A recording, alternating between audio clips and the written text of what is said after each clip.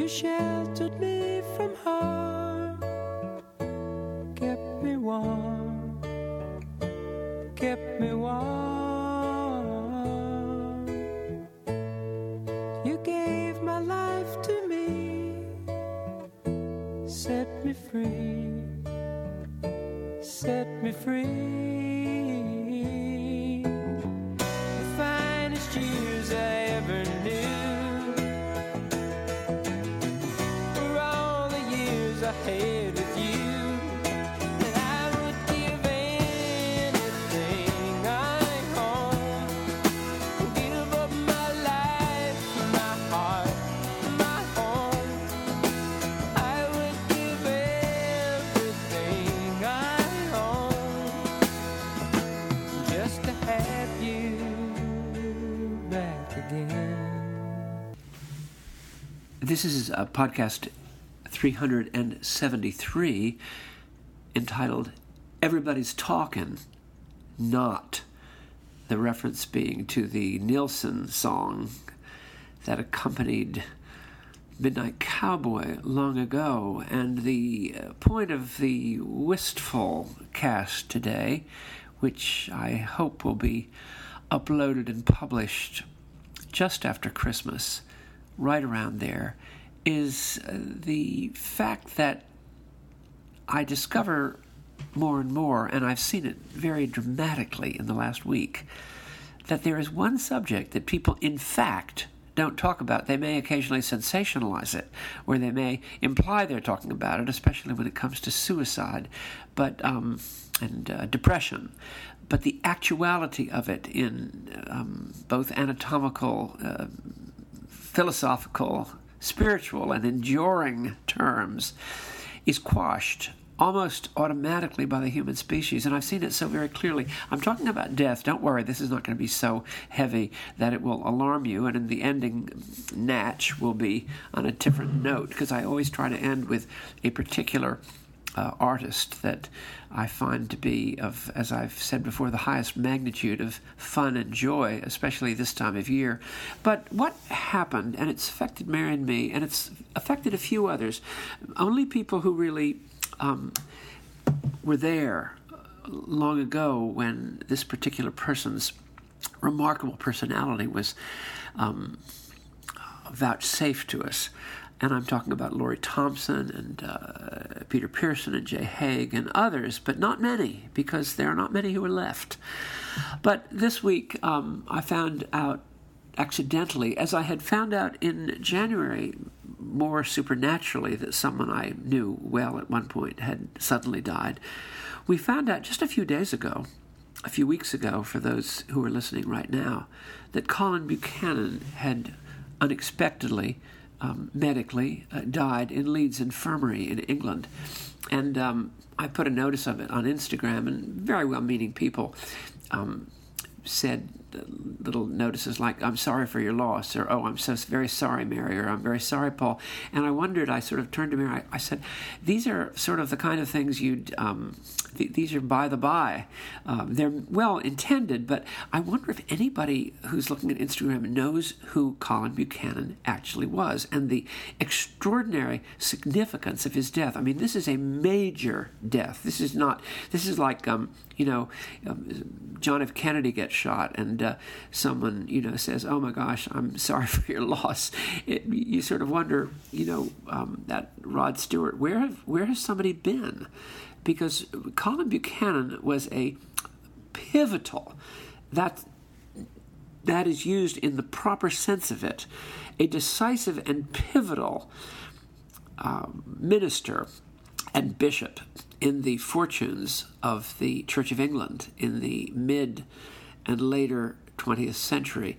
And not only that, but he communicated something that our children, Mary's and my children, will sort of laugh about, because they met this man on more than one occasion, who was an eccentric, an unusual, very much a character who, if you didn't really know what was going on, you might not realize what was going on with this remarkable man. But Colin Buchanan died, I think it was on the 29th of November, surrounded by his wife Di and their daughters Stephanie and Judith and others. And So ends an era. And let me say something about him just for a minute as a kind of requisite in pace, and then say the larger issue, because there's been no coverage of it. Now, that may change by the time you read it, but there's been so far zero official coverage of it in the media. And we watch it, especially in England. There will be, I feel certain, a thoughtful obit for Colin in one or two of the English papers, and probably in the Church Times. I feel certain of that.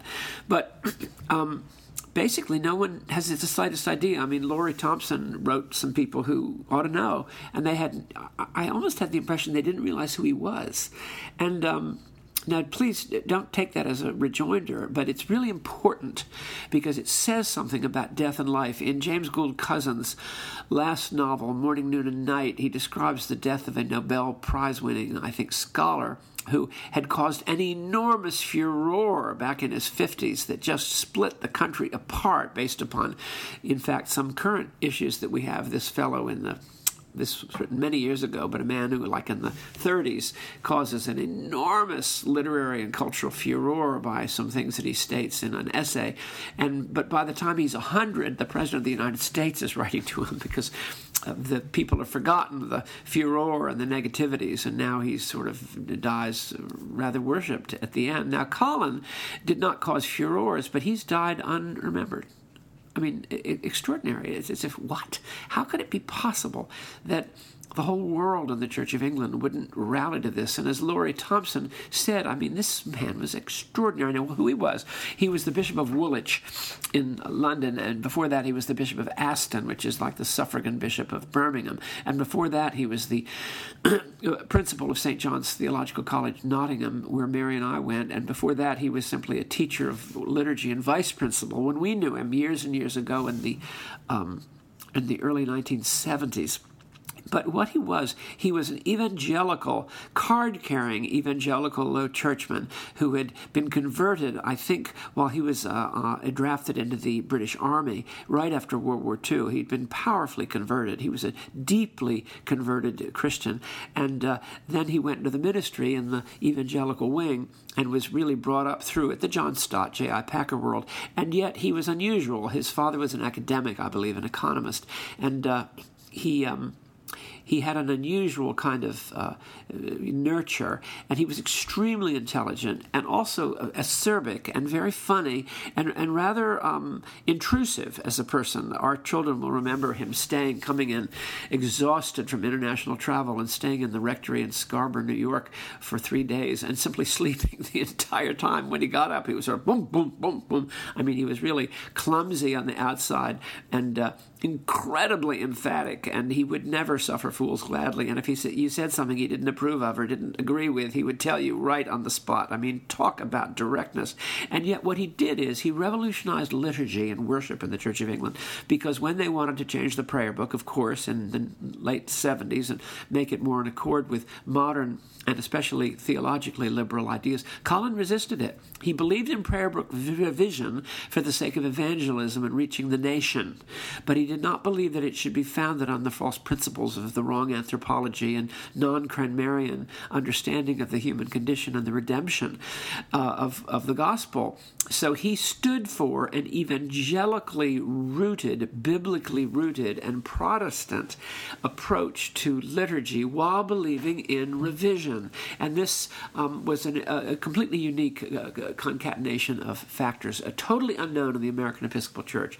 Revision was entirely in the hands of what used to be called liberal Catholic churchmen, entirely in the hands of liberal Catholics who, on the one hand, didn't like morning prayer and wanted to supplant it with the Eucharist, because the Episcopal Church was non-Eucharistically based until 1979 in 3/4 of its parish, more like 4/5 of its parishes. And secondly, they wanted to bring it in light of modern ideas of theology. Colin believed in, as I say, mission-rooted liturgical revision of our services, but rooted in the biblical gospel of St. Paul and justification by faith. So he was a unique article, and he was very assertive, and he succeeded because of his perseverance and the fact that truth was on his side in terms of the sources. He affected the Church of England's revision, especially of the communion services, such that the communion services reflected a Protestant, Pauline, Augustinian, and Cranmerian, and ultimately Reformational view of the communion, and of other services, baptism especially, and marriage and other rites and passages in the Bible. He was unbelievable, and he succeeded, and there was no one like him in the American church. In addition to that, he was funny, but the most important thing about him was that he was a pastor. Deep down, he had a heart of gold. He always was self-deprecatory, but if you had a real problem, you could go to him, whether he was the Bishop of Aston, or he was the bishop of whatever, honorary bishop in the Diocese of Leeds, or whether he was simply at a conference. You could go to him and pour out your heart, and he would understand and empathize and listen and say something that was powerful. Mary had an amazing pastoral experience with him, and she was prepared for confirmation in the Church of England by Colin. And I once went to him, twice actually, and poured out my heart in stressful times in parish ministry, because parish ministry can be very stressful and very psychologically disorienting and unsettling and exhausting.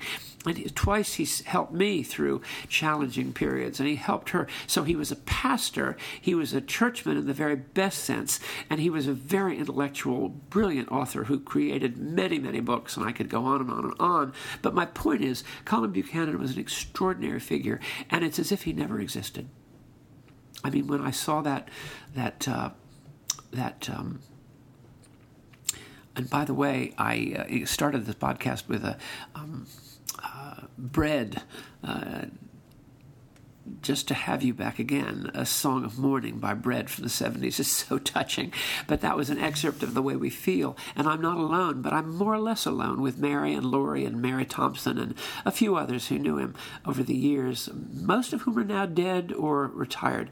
But the point is not just him, because I wanted to memorialize him here. I hope you pass this along to people in the church who might not really realize the mammoth positive influence Bishop Buchanan had. But I also want to underline the fact that it doesn't really matter, because no one cares.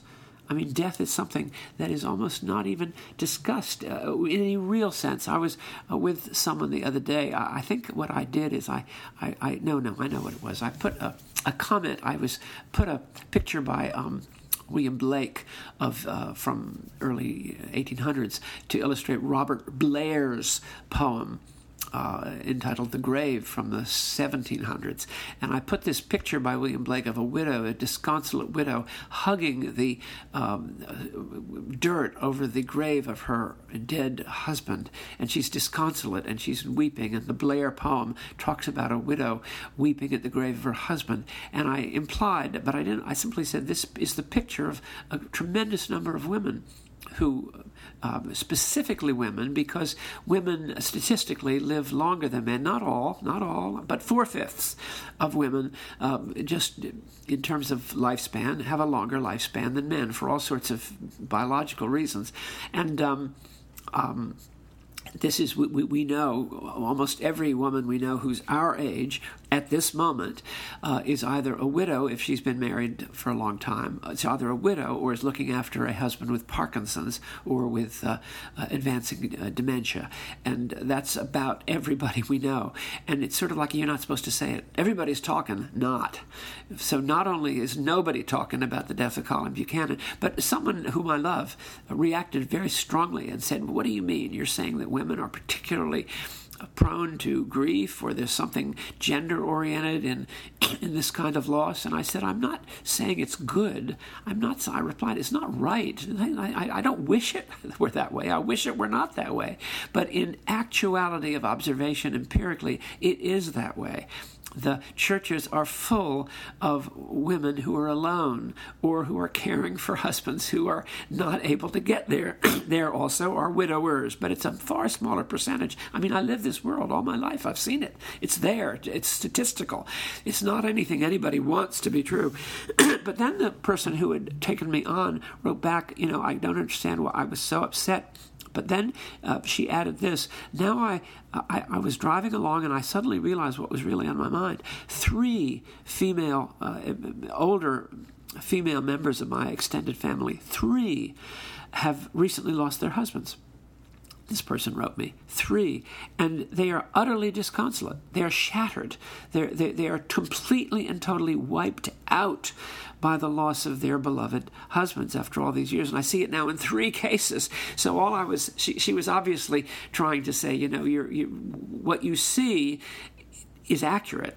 It may not, nobody wants this, but it is. And so the picture of William Blake that he did, you can see it. John O. Linebaugh has, I put it on Instagram, but John O. Linebaugh has just done an extraordinary copying of the 16 Blake scans for the poem The Grave, about life and death. They're deeply Christian. It's deeply true. It's bred in 1743 terms. It's the song, I would give everything I own, my life, my heart, my own, to have you back again. But it's powerful, and you can see it, the disconsolate widow, but the disconsolate person in the aftermath of death, and you'll see these extraordinary pictures which are permeated by a Christian and biblical sensibility in the resurrection.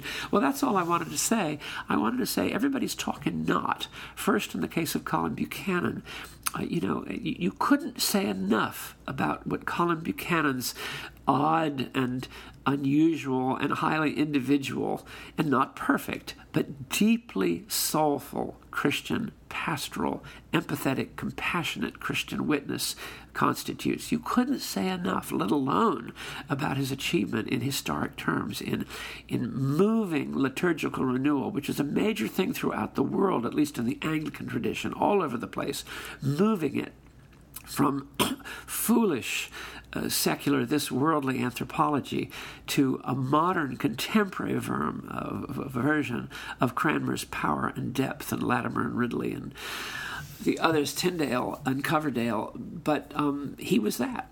And so I just break the fact that everybody's talking, as it was in The Midnight Cowboy, but nobody's really talking about it. And the same goes with what I just said. So think about it. Think about your own losses. Think about yourself. Think about death. And read The Grave by Robert Blair. It's easy. You just get it in 2 seconds on the internet. Look at the Blake plates that go with it. They're also easy to see, and they're truly inspired Christian works of art. And then think of somebody you know who, having died, it's as if they never lived. And what does that say about your own life? What does that say about you? What does that say about your children? What does that say about, it doesn't just relativize, but it almost negates sort of 85% of what you're thinking about. Not your love, not the love you have for your wife or husband or your children or your parents. Not that. Doesn't negate that, but it negates almost everything else. Now we're going to conclude with a very, very special and slightly more upbeat note on that which is eternal in the Christmas and post-Christmas love of God and hope for the future. Love you.